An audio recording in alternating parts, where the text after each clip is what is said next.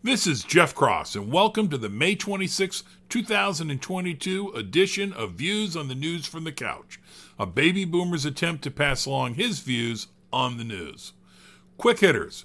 Republican states are enacting legislation to ban abortions if Roe is invalidated, and Oklahoma has basically banned abortions immediately. Seems like they are swinging at the ball before it is pitched. That usually does not work out. Former President Obama, an alleged genius, tweeted this on the Texas shooting, quote, "As we grieve the children of Uvalde today, we should take time to recognize that 2 years have passed since the murder of George Floyd under the knee of a police officer. His killing stays with us all to this day, especially those who loved him." Huh? The Texas shooting is not about George Floyd. Moving on. I remember watching Gunsmoke when I was 5 with my dad. I think 5 because at 7 we moved away from Florida, and I recall this happening in Florida. People were shot. People died. Well, actors pretended to die, but I did not know they were pretending. I asked my dad how they could keep getting people to be in the show when so many died each week.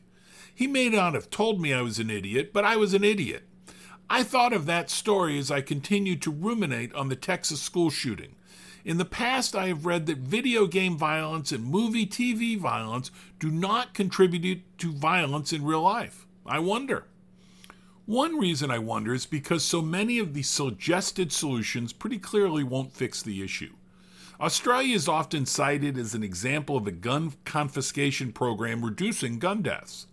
It is much praised by those in the media, and our gun control legislators will reference it. I looked into it a few years back and noted that before the gun legislation, gun deaths were declining, and that gun deaths continued to decline after the gun confiscation. Looking at a graph, you could not see a change in slope or deflection, which one would think you would see if the legislation had any effect. By the way, gun deaths in the U.S. were also declining. Recently, we have had 4 mass shootings that received attention. The most recent school shooting was in Texas that has loose gun laws, though I believe the Hispanic shooter violated at least 2 laws. He was too young to conceal carry, and I assume it was illegal to have a gun on school grounds.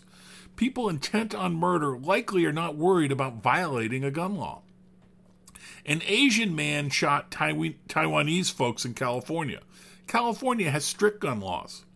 A white man shot mostly black people in Buffalo. New York has strict gun laws. In New York City, a black man shot folks, no idea on their race, in the subway. New York has strict gun laws. In the small sample above, strict gun laws do not seem to be a deterrent, though I note the coverage of the Texas shooting often includes mention of their loose gun laws.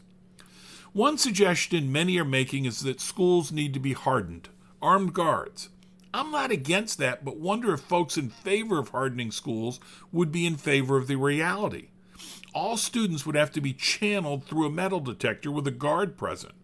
All other outside doors would have to be blocked, and policies to prevent the doors from being left open for easier access. Also, might a shooter just stand at the back of a group queuing up for the metal detector? One nugget I read yesterday is that most of these shootings are over in 4 minutes. So an after-the-fact response might reduce damage a bit, but devastation would still occur. I will now pull numbers from the linked Pew Research 2022 article. 79% of murders in the U.S. involve a gun, and that is the highest percentage in the 50 years that the CDC has been collecting data. 53% of suicides involve a gun, though that number has remained somewhat constant. In the article, they have a graph of gun murders per 100,000 people by year. It's worth a look. From 1968 until about 1995, we varied between 5 and 7.2. Then we went on a 20-year run at around 4, lower. After that, a bit of a bump, and then with COVID and maybe defund the police, we jumped to 6.2. Note, in the numbers I just read, we returned to the numbers from the late 60s until the early 90s. I'm not saying they were good, I'm just putting the recent numbers in perspective. Still, our gun death rates are higher than Europe and Canada and some other countries. The article has a map showing gun death rates by state. Wyoming, Louisiana, and Mississippi stand out on the high side. California and New York on the good side, but also Florida and Texas. Dwell on that. Also Florida and Texas. In looking at the type of gun used, in 36% of the cases, the gun type is not known. 59% are handguns. Rifles are 3% and shotguns are 1%. Really dwell on those numbers. 59 out of 63 known types of guns used in murders were handguns. Do you get that feeling listening to the news? Note, as more information comes out about the guns used in the attack in Texas, I am learning that he used an AR-15. I also wonder if we ban one type of gun, do murders previously committed with those guns disappear, or does the murderer use a different kind of gun? I'm inclined to think a different gun would be used. What are my answers? Like I said yesterday, I don't have them. I am bothered that much of the discussion seems to be bumper sticker based. Some leading politicians are even saying we just have to do something. Not something that works, but something, because that in some way would be symbolic. That is just stupid. But maybe I'm stupid for not offering suggestions. So I will give it a go with fear and humility. 1. Ban all handguns. Use a buyback program. Historic guns can be kept, but must have the firing pin removed or something.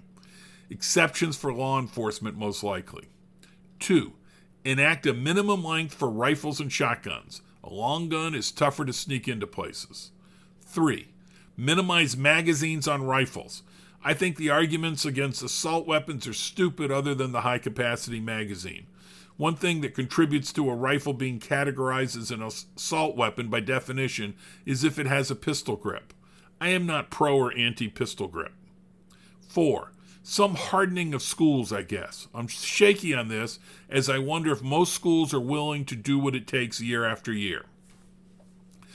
5. Universal background checks, including for the transfer of guns between family members. In for a penny, in for a pound. 6. Better laws and enforcement for dealing with folks who are crazy and should not have a gun. When a claim is made, a judge should quickly and thoroughly adjudicate the matter so a false claim is not an unfair way to deny someone a gun. 7.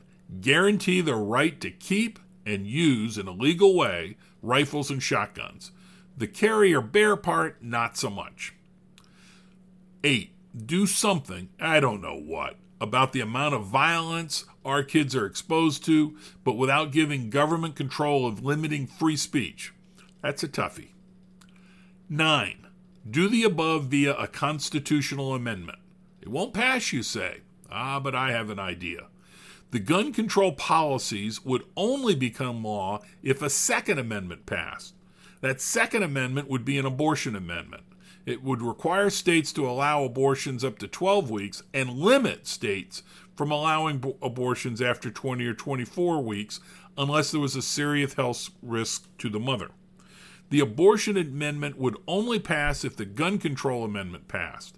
If you can't have one amendment contingent on a Second Amendment, then put it all in one amendment. You can do that. Those are my quick thoughts. Attack me as you wish. Hell, I might attack some of those tomorrow. But if you attack my thoughts, I suggest you think what specifically you would propose and if they would work. Thanks for listening to Views on the News from the Couch. If you like this podcast, please share with your friends. If you did not like it, please share with the rest of the folks you know.